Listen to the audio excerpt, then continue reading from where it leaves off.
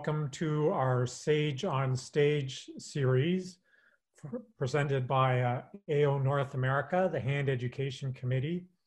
Tonight, our Sage is Dr. Jones, and he needs no introduction, but I'm going to give him an introduction shortly.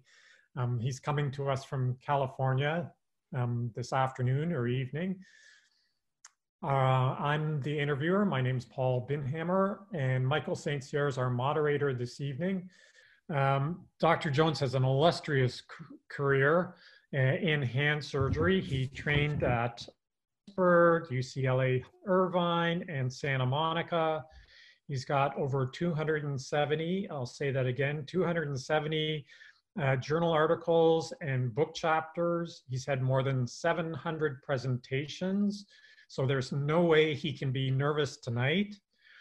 He's got this like grand slam of hand surgery, microsurgery, where he's been president both of the American Society for Reconstructive Microsurgery and ASSH. It's like a double whammy. So thank you very much, Dr. Jones. Thank you very much. And we're just thrilled that you're with us.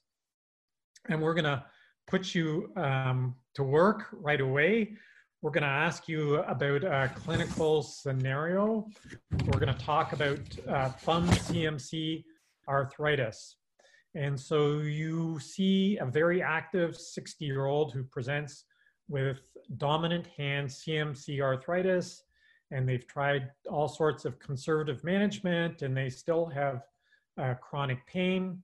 And they have an X-ray which shows there's joint space narrowing and osteophytes greater than 2 millimeters. So I think this is a little bit of a controversial area.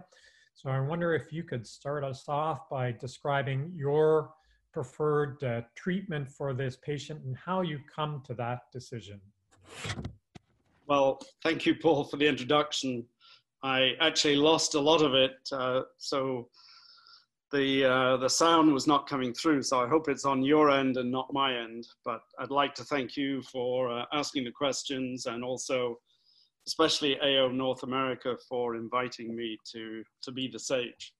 So this obviously is a very controversial area, and I think it illustrates a total disconnect between what surgeons are doing in America and evidence-based medicine.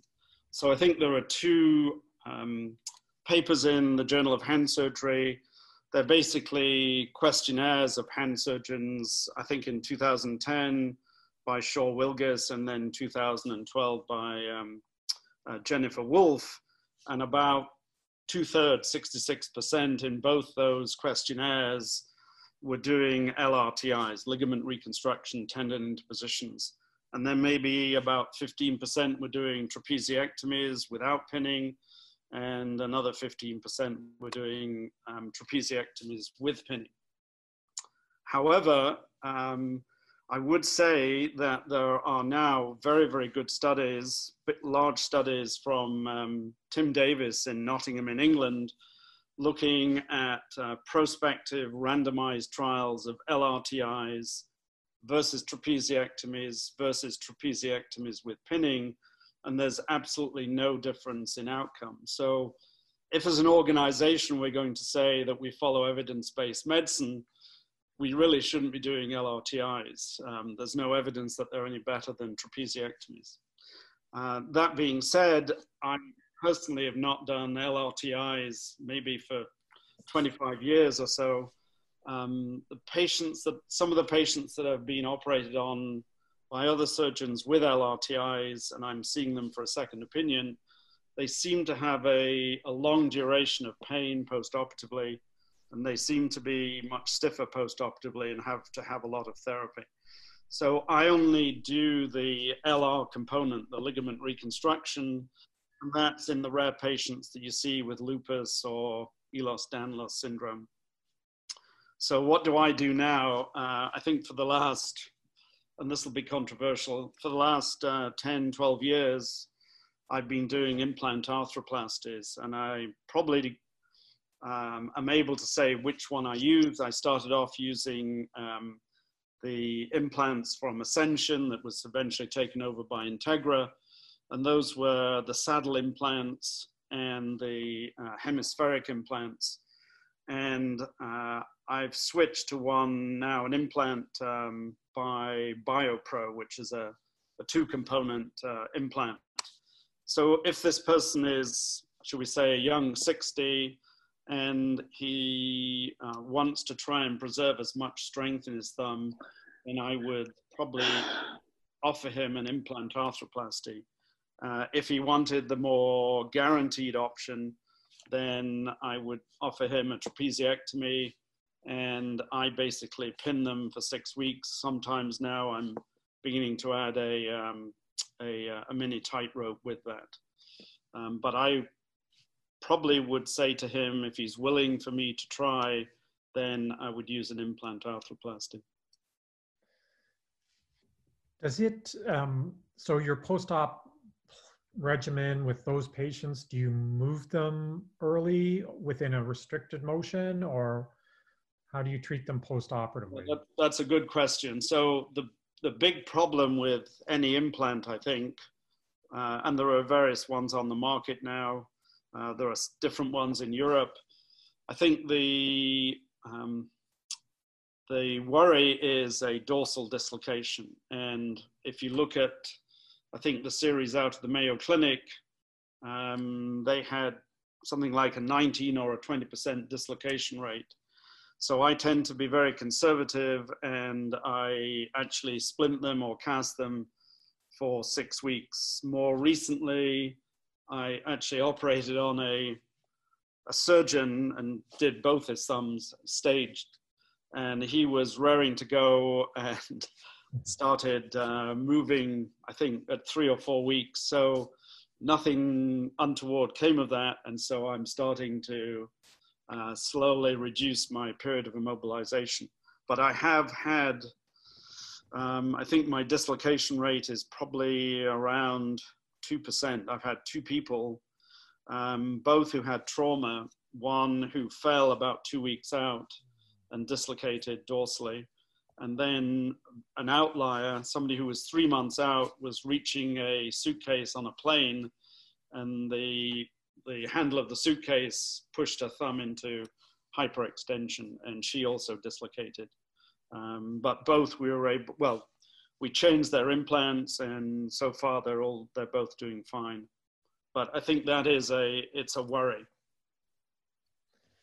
And do you see a role, or what is the role of CMC arthrodesis for patients who have thumb arthritis?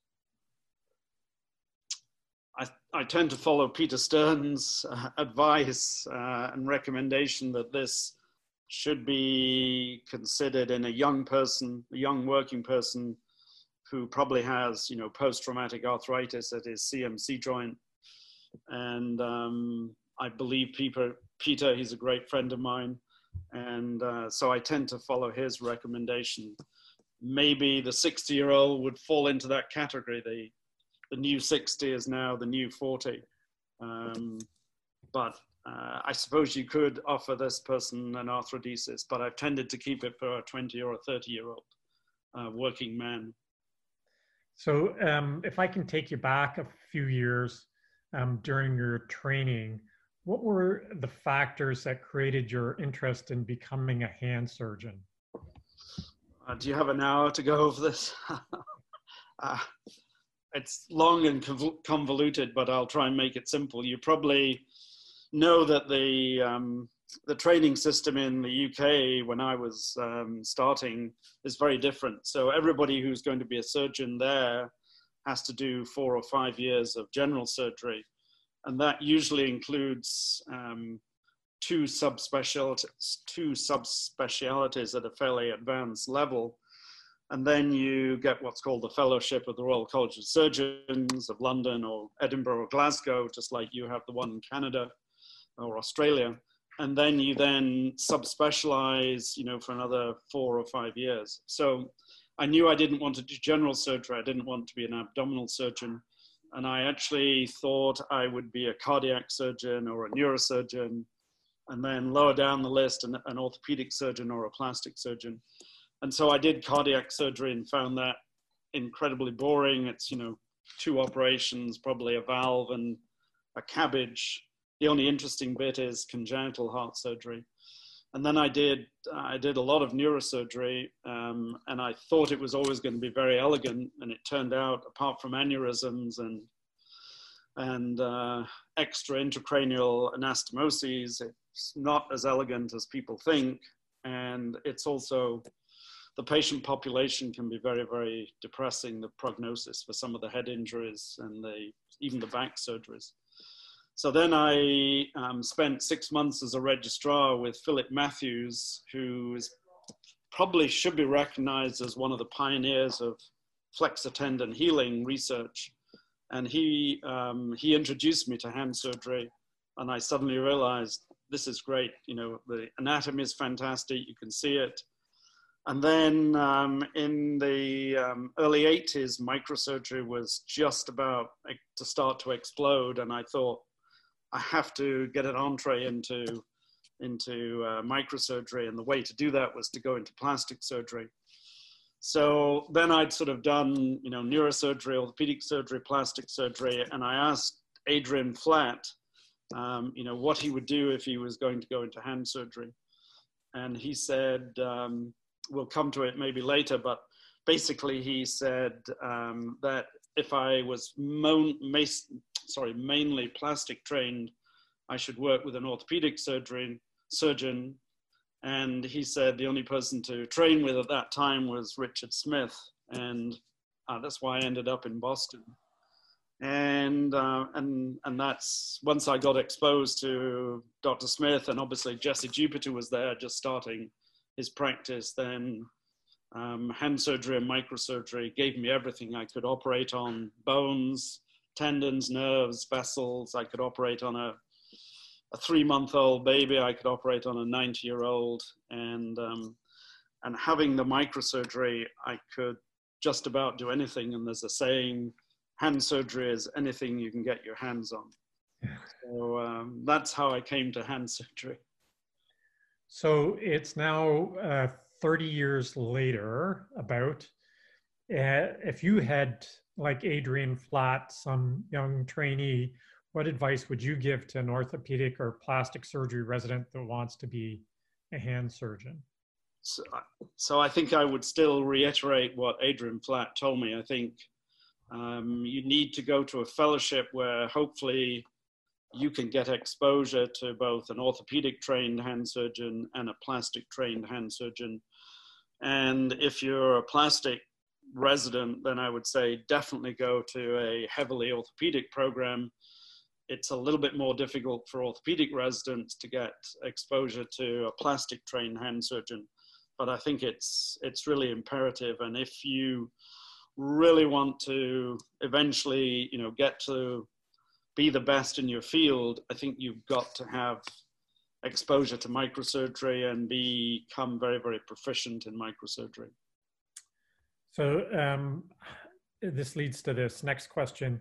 So how should hand surgery fellowships manage that exposure and experience to orthopedic and plastic surgery principles and techniques, especially as you indicate that it's possible that programs may be challenged either in one way or the other way? Do you have any advice to programs in that? Well, far be it from me to give advice to programs. I think there are several of us, and it was part of my presidential address. I think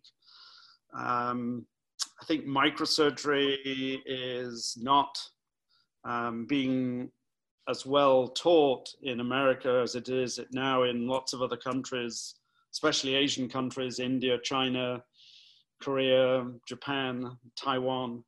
And I think we're falling behind a little bit. It may be due to the training, but it may be due to lots of other factors like lifestyle, reimbursement, even the medical legal climate. But for a young person, I think it's imperative that they try and get exposure to both the orthopedic and the plastic surgery side. And so programs really need to become combined programs, completely collaborative between the two parent specialties. And obviously there's money involved and there's reputations involved. And so there are some programs that are totally combined, and there are some that are very stringently one or the other. But I think the best programs are combined. And hopefully in the future, more programs will adopt that concept. And hopefully in the future, we'll see much better microsurgical training. So do you think microsurgical training should be, and I'm going to use this word, a mandatory, like a microsurgery course, should be a mandatory part of fellowship? Absolutely. I think absolutely an orthopedic resident going into a hand fellowship should do a 1-week microsurgery course, but that's not enough. I think they've got to go to a lab in their hand fellowship program institution and hopefully, you know, every week do a couple of hours, as well as hopefully being exposed to microsurgical operations within that fellowship program. And similarly, I think it's important that a plastic trained resident coming into a hand fellowship do an AO course before they come into a fellowship program. Although obviously with craniofacial surgery, I think now plastic residents have more concept of AO principles than, you know, even 10, 20 years ago. Do you think, so this is the last hand fellowship related question. Do you think hand surgery residency in the US is a possibility within the near future? And is this a good idea or a bad idea? I think I'm trying not to get you into too much hot water. Right. Again, this is very diplomatic, but I think Bob Szabo, when he was president of the Hand Society, I can't remember what year, but he had the idea of developing hand surgery as a specialty and as a independent residency right after you've done, you know, your first year of internship. And as part of that, there would be, you know, a hand surgery board and a board examination. But I don't think it got very much traction. And I personally don't think it's a good idea.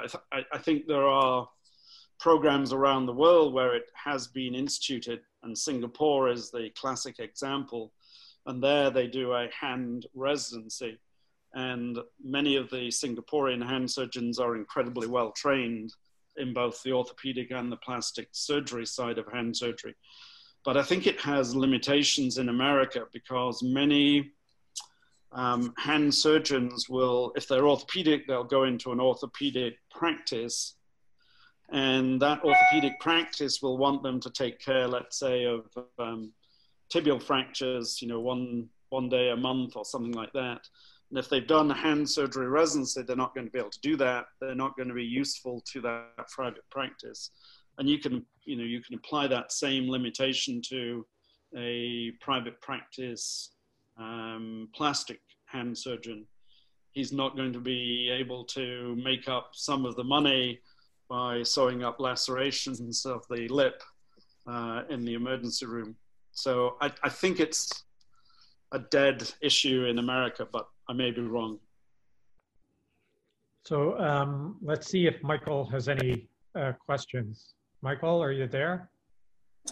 Yeah, we have a question from Peter Remick. Peter asks, Dr. Jones, the history of implants for CMC osteoarthritis has been pretty difficult and challenging. What do you feel about your results? Are they good? Is this based on a new design, a new technique? Or is there another factor that has increased your success given the difficult history of CMC implants? Well, I totally agree with the question that it's had a controversial history, no question. I think the implants have improved, and I started fiddling around with implants when there was a ceramic like a marble, a little ball, which was called the orthosphere. And the first few patients I did had remarkable results clinically. And they needed very little immobilization. They had excellent function. But if you looked at their x-rays, and there was a paper that came out looking at, I think, 8 patients or so, then you'd start to see this erosion and lucency, or lucency first and then erosion, both into the base of the metacarpal and then into the trapezium. So I stopped doing that after that paper. And now I always thought that the best implant was an implant that was called the saddle implant, which just had a stem that went up the thumb metacarpal.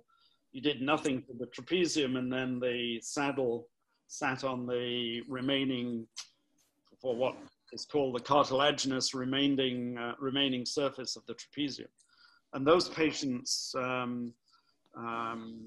did extremely well, and you saw very little lucency up in the thumb metacarpal. But then that implant was taken off the market, and I don't know why. I think it was probably because of low sales. But certainly some surgeons that were doing them in Europe had similar experiences I did, and were very pleased. And then and so after the saddle was taken off, I switched to this other company called BioPro. And the BioPro is a 2-component system, so you can have different sizes for the stem and this hemispheric implant that sits like an acetabulum in the trapezium. And I tend to take as little of the trapezium as possible, and I try and sit the implant as palmally as I can, and also as ulnarly as I can. And then I really take a lot of effort in recreating or reconstructing a dorsal capsule. And so far, we're out at about, I think, either 11 or 12 years. And as I say, the only 2 dislocations I've had, and I've had to remove one for excessive bone formation around the trapezium and the base of the metacarpal. This woman had a propensity to develop ectopic calcification in other joints, and she did the same thing with the CMC joint. So I just tell the patients, you know, this is still experimental. I say the fallback is, if it goes wrong, you take it out and just take out the trapezium. So apart from having a little bit of shortening of the thumb compared with doing an initial trapeziectomy, I don't think there's much downside. Great. Thank you. I think that answers Peter's question very well. Thank you, Dr. Jones. Have you made any modifications to your technique, you know, over the last 12 years, or it's pretty much standardized since the very beginning? Have you had any little caveats that you could share with the audience in terms of things that you wouldn't do anymore to improve success? I think the main ones are, well, I think the 2 main ones are, once you put any implant in, and I think it applies to all the various implants, you have to move the thumb into adduction and abduction and make absolutely sure that there's no impingement between the base of the thumb metacarpal and the remaining rim of the acetabulum of the trapezium. And if there is, then you have to, you know, use a rongeur or an oscillating saw to remove that impingement. And now the beauty with this 2-component system that I'm using now is you can actually increase not the size of the head, but the length of the head, or the depth of the head. So you can actually expand the long axis of the thumb metacarpal in a way, and you can prevent that impingement between the bone of the thumb metacarpal and the trapezium. So that's key. And then the other one is that dorsal capsule and that periosteum on the base of the thumb metacarpal. You've got to keep that as thick as possible, and you've got to try and get a really tight closure of that to prevent a dorsal dislocation. Yeah. And what I do now is I actually drill 2 holes in the base of the thumb metacarpal dorsally, and I advance part of the APL tendon and the dorsal capsule. So again, I'm tightening that into extension at the CMC joint. And I'm very careful to tell them, the patients, not to do any passive flexion, just do active flexion for 3 months before they do any passive flexion, and tell them that it will feel tight and it'll gradually loosen up over time. Great. Thank you very much. Thank you. That's great. A history of success. Yeah. 12 years, you said. Yeah. Super. So I'm going to ask you a different clinical scenario now. And I wondered if you could discuss some perspectives on the management of a case that involves a humerus fracture. So a 30-year-old is referred 6 months after a mid-shaft humerus fracture. The fracture was plated, and the surgeon noted that there was a divided radial nerve with a 10-centimeter gap. So can you tell us how you would manage this patient as he presents now with a radial nerve deficit, and particularly with regards to the variables of age, time since injury, and the nerve gap distance affect your decisions in surgical management for this patient? Well, it's a great question, and it's probably for all the residents and fellows, it's something that you're probably going to get asked on your boards. So I think probably there's a failure of treatment right to begin with. Why is this person 6 months out and nothing's been done? And probably if the fracture was being plated and there was a 10-centimeter gap, then you could make an argument at that stage, this person's only 30, let's graft this at the same time. If you don't do that, why don't you consider tendon transfers even before 6 months? But to take the question as it is, I think it's pretty well acknowledged that the success of a nerve graft is really dependent on three factors.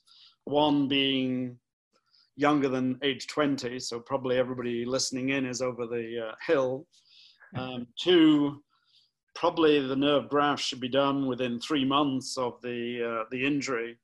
And number 3, the nerve graft, or the nerve gap rather, should be less than 5 centimeters. So even at 30, this man is over the hill, theoretically, and the nerve gap is 10 centimeters. So what I would do to him, I would say, first of all, wear a splint on your wrist just to cock your wrist back 20 degrees.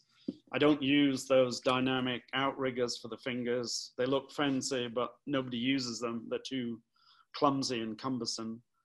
And then I would say to him, there are probably 3 options for you. Number 1, we could go back and nerve graft you, but 10 centimeters is a long graft, and you're 6 months out and you're 30. But it's a possibility if you want to consider it. It will probably take you upwards of 9 months or a year to see some restoration of wrist extension and finger extension. Number 2, I would say we can do tendon transfers for you, and those are much more guaranteed. And I tend to use standard Watson-Jones transfers. So I use pronator teres to ECRB. I use FCU, not around the ulnar border, but through the interosseous membrane to EDC, and then I reroute EPL onto the volar forearm to palmaris if they have it. And then I would say, excuse me, number 3, there is some interest now in nerve transfers, and we could potentially use some of the nerves that normally supply muscles in your anterior forearm supplied by the median nerve, switch them to the nerves that control wrist extension and finger and thumb extension, and wait maybe 9 months and see if we get re-innervation of those muscles. But I would probably try and push him towards tendon transfers, because you can get back function, you know, within 6 to 12 weeks of the surgery. And it's relatively guaranteed that you can get, I think, very, very good results of wrist extension and finger and thumb extension. So you would push quick functionality and certainty? To me, yes. If it was me as the patient, I would want that rather than something where you're guessing on the result and the result is not going to come for 9 months to a year. And it's just like free flap surgery. Sometimes the great majority of free flaps work, but if you're that 1 or 2 or 3% where a free flap fails, you have 100% failure. And I think you have to look at a nerve graft of 10 centimeters and even the nerve transfers. There is the possibility of 100% failure. So now you're a year down the road, and now you have to consider tendon transfers. So if you're willing to waste a year of your life, then by all means go ahead and do that. So this sort of segues into the next question, which is during your years of practice, what are the biggest changes you've seen in hand surgery exclusive of microsurgery? That's interesting. I recently gave a lecture entitled "Operations I No Longer or Rarely Perform," and it's amazing how many. I think I had 16 or so, and that segues a little bit into your question. But there've been unbelievable changes in hand surgery. I would say, and I'll just mention a few, but if you think about rheumatoid hand surgery, that was incredibly common. I would do, you know, maybe 1 or 2 PIP or MCP joint implants every week with Dr. Smith. And now it's a rare case. You know, you may do 1 a year, maybe if you're really lucky, 4 a year. And many, I think many hand fellows rarely see these PIP and MCP joint arthroplasties. So that's been revolutionized by, you know, the various pharmacological agents for rheumatoid. I've been through the entire pendulum of distal radius fracture treatment. I was in at the start of K-wires and plaster. I was in the era of external fixators. I was in the era of dorsal plates and pie plates. And now we're, you know, with volar fixed angle locking plates. So I'm sure there's going to be another pendulum swing in another few years' time. Internal fixation devices have changed for the better. We have headless screws for scaphoids and 4-corner fusions. We have, you know, low profile dynamic compression plating and lock plates. I think nerve transfers have come along, and I think they don't work all the time, but I'm very impressed by the Oberlin transfer for a C5-6 brachial plexus. I've had some spectacular results, and I've had some total duds. And the same thing with using the terminal branch of the anterior interosseous nerve for the motor branch of the ulnar nerve. Again, some unbelievable results, but some complete failures. I think Dupotrons has changed. I think still I do a lot of Dupotron surgery, but I think in some people you can get excellent results with needle aponeurotomies, and obviously collagenase has come along. I think wrist arthroscopy is a massive improvement certainly for diagnosing wrist pain and maybe sometimes treating it. And then even things like the evolution of myoelectric prostheses has changed, you know, for patients with amputations and certainly forearm amputations. So that's a quick trip, I think, through things that have changed. That's such a great response, because it shows how dynamic the specialty is. And if you're just sitting at one point in time, you don't have that perspective of that, in fact, it is a truly evolved. Sorry, I think I've lost you.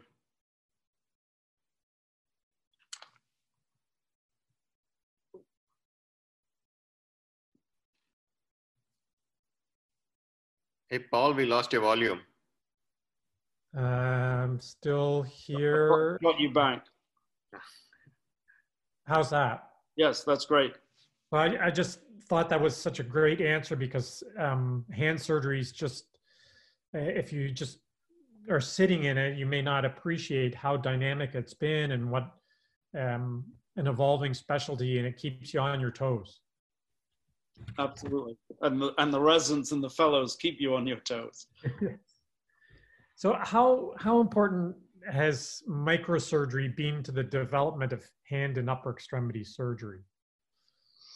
Well, again, at the risk of offending various of my friends, I personally think that, and I think I said this in my presidential address, I think antibiotics is probably the #1 advance in hand surgery.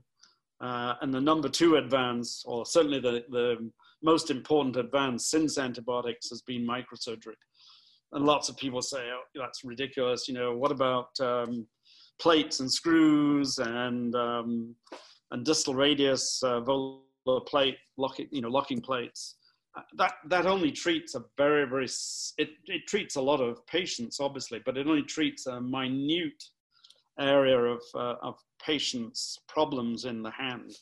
And if you look at microsurgery, it has really revolutionized lots of different areas of hand surgery that before would almost certainly result in either an amputation of the upper extremity or complete loss of, let's say, sensation and a totally non-functional upper extremity. So that would be my argument why microsurgery is the #1 advance after antibiotics.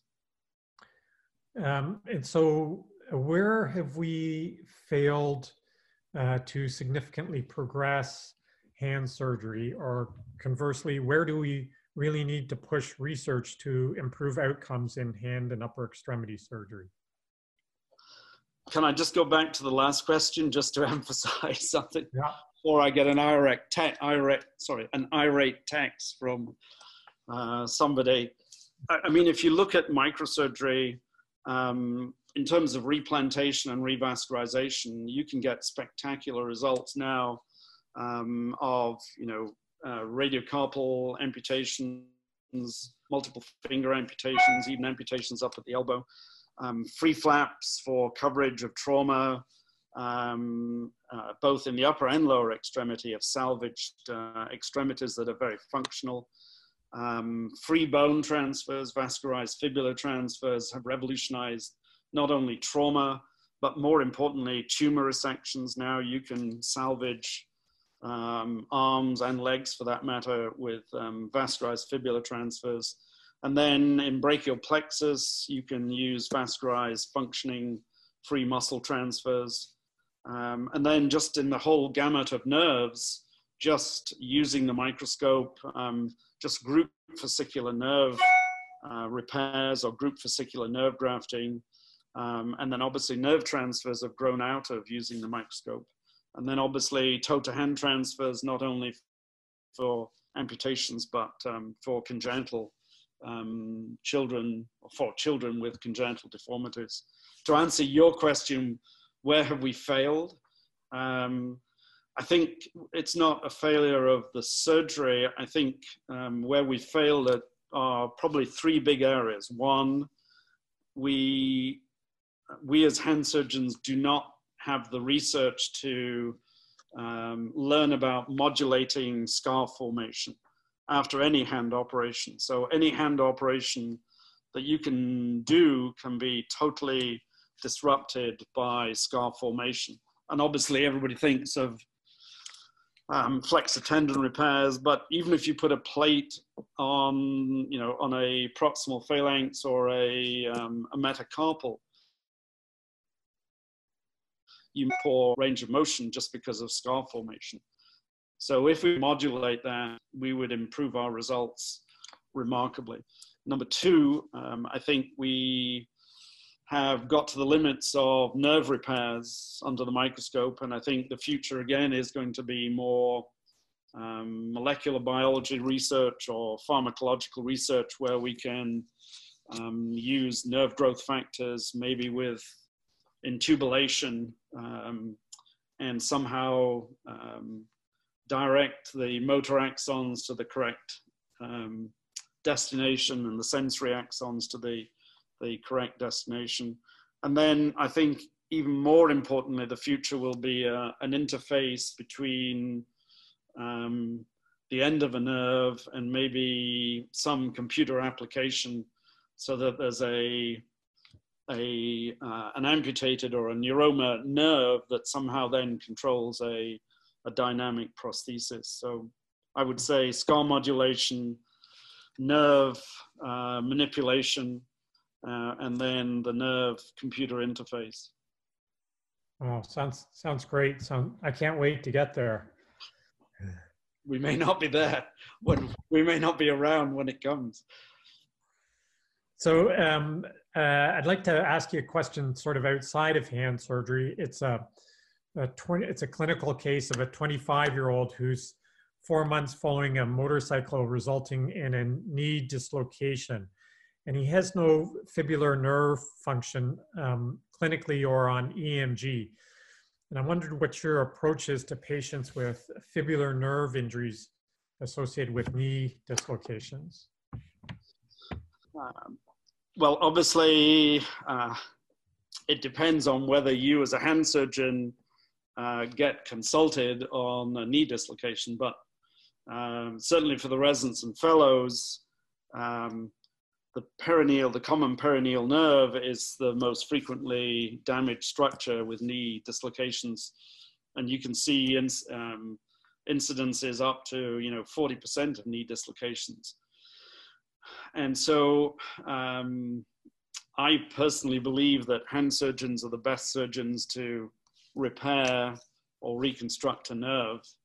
And so this is a pure example of anything you can get your hands on, and I think you're the right person as a hand surgeon to deal with the peroneal nerve.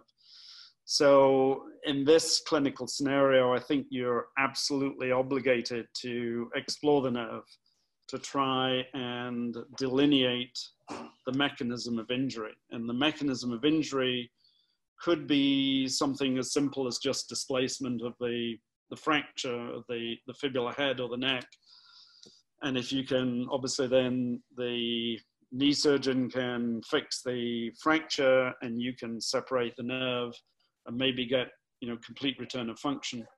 You may have, because of a hematoma or swelling, you may have just a compression of the nerve as it enters peroneus longus.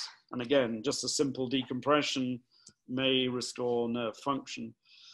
However, I think there's a pretty high incidence of a stretch mechanism, and the nerve, the common peroneal nerve, is obviously in a way fixed at 2 points at its origin from the sciatic nerve and then where it enters the peroneus longus. So you can have stretches, 7-10 centimeters long, and if the nerve is intact, there's not much you can do because you can't really delineate the extent of the injury.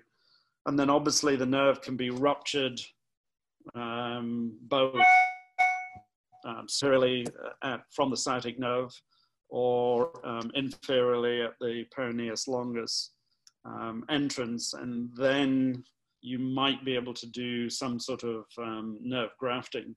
And then I think the next step is whether there are nerve transfers, taking a fascicle from flexor digitorum longus and flipping it into the motor nerve to tibialis anterior. I think that is is in its infancy, but I think that's something that might be considered.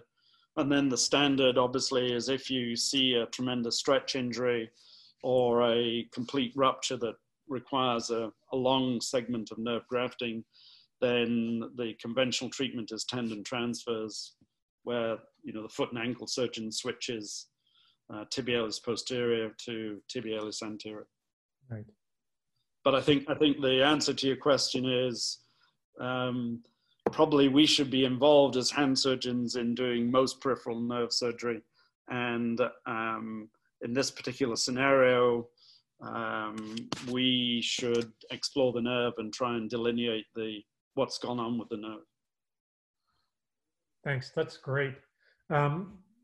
So I wonder if you could put into perspective hand surgery and microsurgery on a global perspective.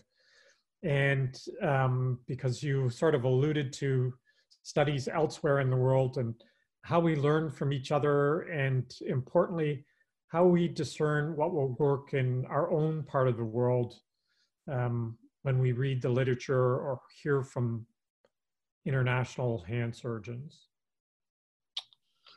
So I think I've alluded to this already. I think certainly in, should we say, bread and butter hand surgery, we can hold our heads high with any other, countries around the world. I think and I don't think it's just me, but there are several other people in the hand society who believe we have maybe fallen behind in the microsurgical applications in hand surgery compared with, as I say, India, China, Japan, Korea, Taiwan.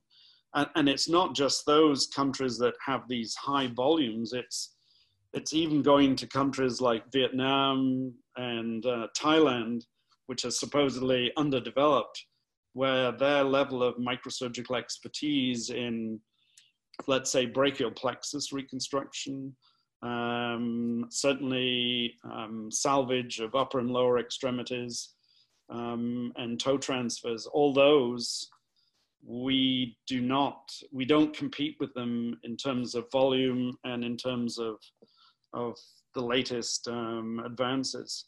So I think I've always believed that we have a lot to learn. American surgeons have a lot to learn from other surgeons from around the world, and whether it's from India or China or Thailand, we should be receptive to these surgeons. And when I was president of the Hand Society, I mandated that every panel and every instructional course should have an international member as a panelist. And it was interesting. I got a lot of backlash for that, but I really believe we learn as much from them as they learn from us. That being said, there are some things that are done in China or India or Japan or Korea that may be too much, let's say, for either American surgeons or American patients. And again, that may be related to the medical legal climate. But for instance, there are, let's say, a cross C7 brachial plexus re-innovation is done by a few people in this country, but may not be accepted by a lot of surgeons or even patients. Double toe transfers, second, third toe transfers can have remarkable functional results, but it's very hard to convince an American patient to give up his second and third toes. And then even things like, probably the best results for brachial plexus are doing operations like the Rambo operation, doing, double free muscle transfers. And again, obviously, Alan Bishop and Alex Shin are doing them at the Mayo Clinic. And I think you guys do them in Toronto, but again, there are very few surgeons who are willing to do them in America, and patients who are willing to undergo them. So I think we definitely learn from hand surgeons overseas. Some of those we can adopt. Some of them may be a little bit too pushing the boundary for American surgeons or American patients. So part of your career has been an interest in global health as it relates to hand surgery. How has this sort of personally impacted your career?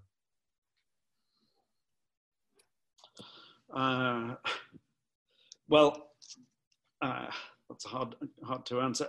I think I've always been interested in passing it on or giving it back, and that really pertains mainly to teaching orthopedic residents, plastic residents, hand fellows in this country, in America.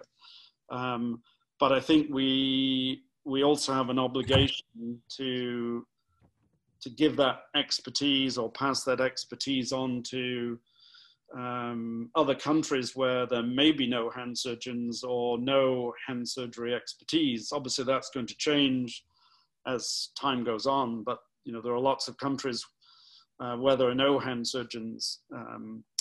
And so, for example, Cambodia, and I was introduced going to Cambodia by the Dr. Smith's fellow after me, Graham Gumley, who's an Australian hand surgeon in Sydney, and who had worked in Cambodia just after after it was opened up after the Vietnamese occupation. So I've been going with Graham to Cambodia, to Phnom Penh, for maybe 12 years now. And then I started going to other countries and teaching and operating. And for example, last year I went to Cambodia, Nepal, Jordan, and then I spent a week in the Vatican. So 4 different weeks, and maybe in those 4 weeks I probably benefited certainly a few surgeons in those countries, but I probably benefited them learning how to do an operation more than maybe 48 weeks back at UCLA. So it's all a question of passing on the ability to do maybe just very simple operations. But if you look at Cambodia, we started teaching very simple operations like ORIF of fractures, tendon repairs, nerve repairs, release of burn scar contractures. And as those local surgeons become more proficient, then you can take them on to do, a 1-bone forearm or a policization, or even now microsurgery. And so you can, in a way, if you're going every year and you're maintaining follow-up on those patients, you can almost build a type of residency in another country, even if you're going just 1 week a year. Wow, that's great. So do you think there's a role for global health in hand surgery fellowships? That's another controversial question. I think by that you mean, should we be taking fellows on missions? And I have some very definite thoughts on that. Yes, we can take fellows, and we actually do. We take 1 fellow to Cambodia, sometimes 2. And I took a fellow to the Vatican, but I think they need to be, their role is as an assistant or a teacher, and probably their most important role is as a teacher, because they have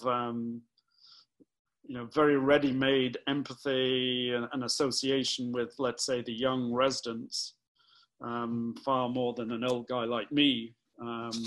And so they can, give very simple lectures to those young trainees in that particular country. But where I have big ethical problems, and it applies not just to hand surgery, it applies to other things like cleft surgery. Our main goal is to teach the local surgeons not to take a fellow to Cambodia so that he can do a policization, if you get my meaning. Yes. And that's where I have really grave reservations. And then as we've actually, in Cambodia, for instance, that we take now sometimes 7 or 8 hand surgeons, upper extremity surgeons, and I think 2 or 3, yeah, maybe 2 or 3 or even 4 of the current 7 or 8 are people who are fellows with either Dr. Gumley or myself. And so, you know, one's from Australia, one's from Thailand. So in a way, it's an inbuilt training, and by coming as a fellow, they see the attraction, and they're then much more qualified once they become an attending, and then they become part of the team again. So I think we have a couple of follow-up clinical questions. I'm going to turn it over to Michael. Dr. Jones, one of the questions comes from sorry, this basically follows. Sorry. So this comes from Emil Denisian, who's asking, how do you think that hand surgery education and fellowship will evolve in the future? Sorry, you broke a little bit, so I missed part. How do you think, Dr. Jones, that hand surgery education and fellowships will evolve in the future? In America or elsewhere? Two-part question: in America and also internationally. Right. In America, I think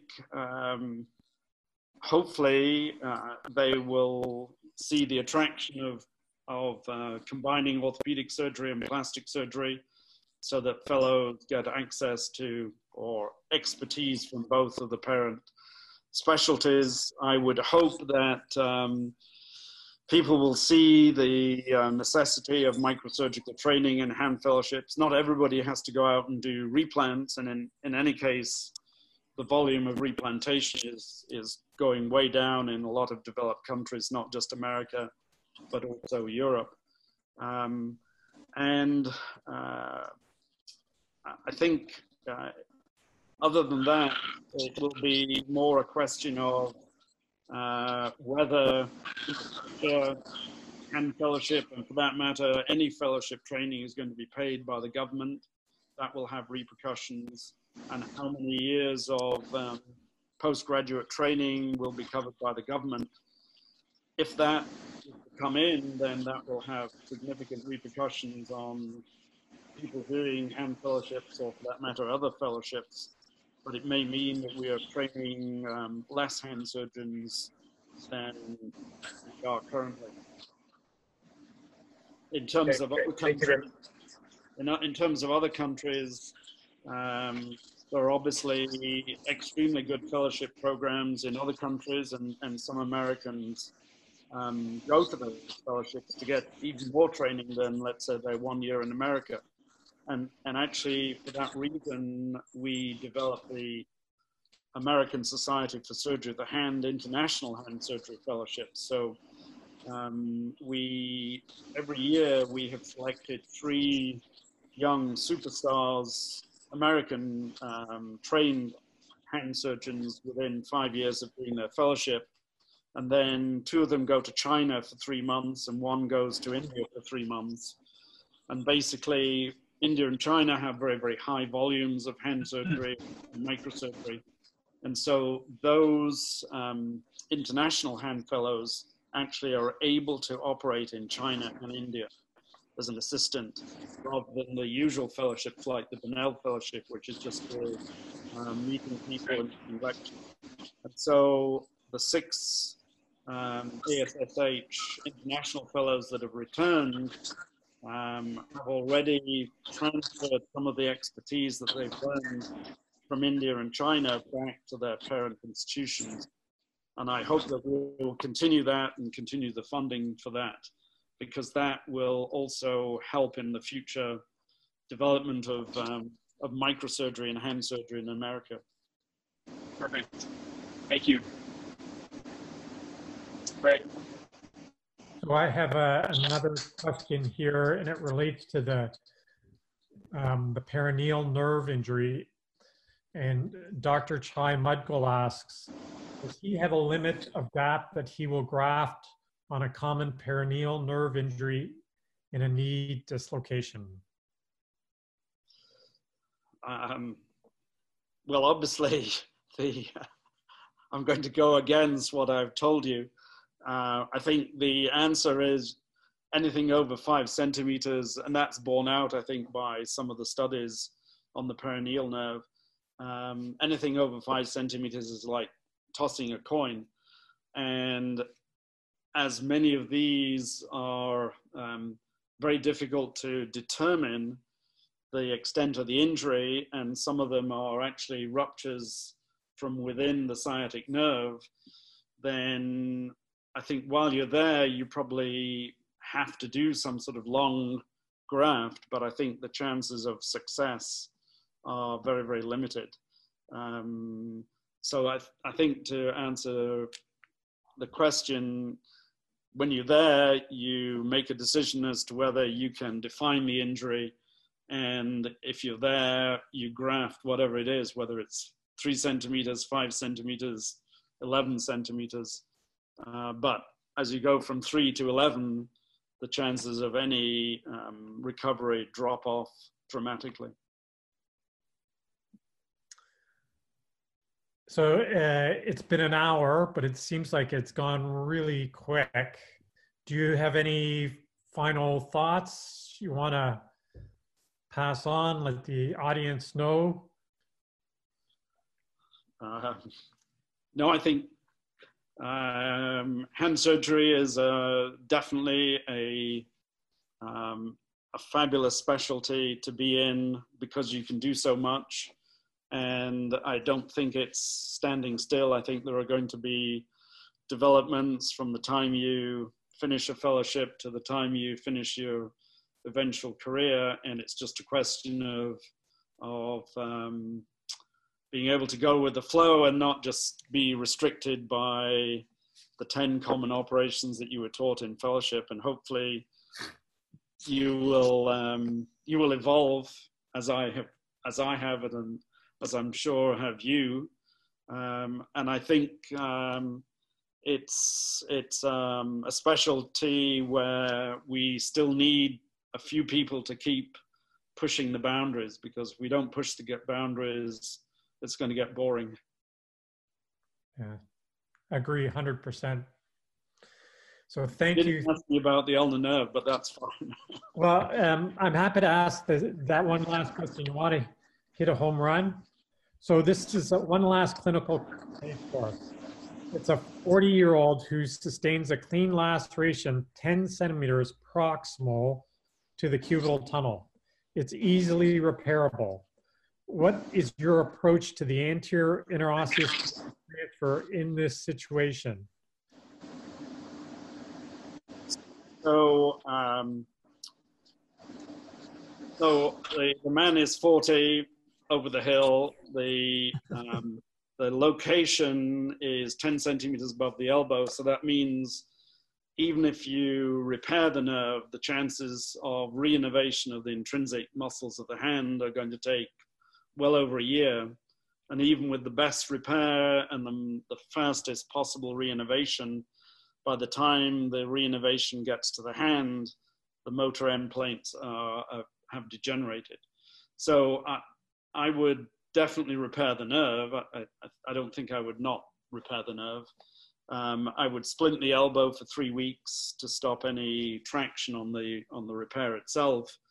And then at 3 weeks, I would put the patient in a low profile lumbrical block splint. So I'd block the MP joints at 70 or 90 and allow him to extend the IP joints. And the reason I do that in all the nerves is it tightens up the MP joint volar plate, and it might just prevent clawing of the fingers if you institute it early and you continue it for many, many months. And then at about 3 months, I would check on whether he has any return of FDP function to the small finger or to the ring finger. If he did, that's indicating that my repair is working and there's some reinnervation of the the proximal FTP muscles. But I would tell him that he's not going to get back intrinsic function. We might be able to prevent the clawing with the lumbrical block splint, but I would talk to him about a nerve transfer of the branch of the anterior interossei to the pronator, and then coapt that to the motor branch of the ulnar nerve. And if I was going to do that, I would do it end to end. I don't think there's anything to lose by going end to end, and there's probably more to gain. But I would tell him, again, it's not quite like tossing a coin, but it may work spectacularly, and it may not work. So that would be my treatment for him. And so in follow-up, do you see the AIN supercharged end to side transfer in other clinicals, that not direct repair, but end to side? Do you use it in other clinical situations? I have done a few end to sides, and again, end to side is controversial compared with end to end. But the ones that I may consider it in, if you have a little bit lower laceration, let's say in the proximal or middle thirds of the forearm, then I will repair the ulnar nerve and then talk to them about doing an end to side at a second stage, not at the same time. And so that's one indication. The second indication, I see a fair number of people with failures of cubital tunnel releases. And if you're seeing somebody second or third time and they have, intrinsic weakness or intrinsic atrophy especially, then if that person is relatively young, you may think about doing an end to side AIN to the motor, where you think the motor branch of the ulnar nerve is. And similarly, there are some patients with terrible diabetic neuropathy with intrinsic atrophy, where I think that they may be a candidate for the same sort of thing. Release their carpal tunnel, release their cubital tunnel, and at the same time do an end to side babysitter. I haven't done it yet, but I'm thinking about it. That's great. Thank you so much for this evening. It's very much appreciated and very well received. Well, thank you for inviting me. It's been fun doing it. A lot of controversial questions, and probably I'm going to get lots of angry emails and text.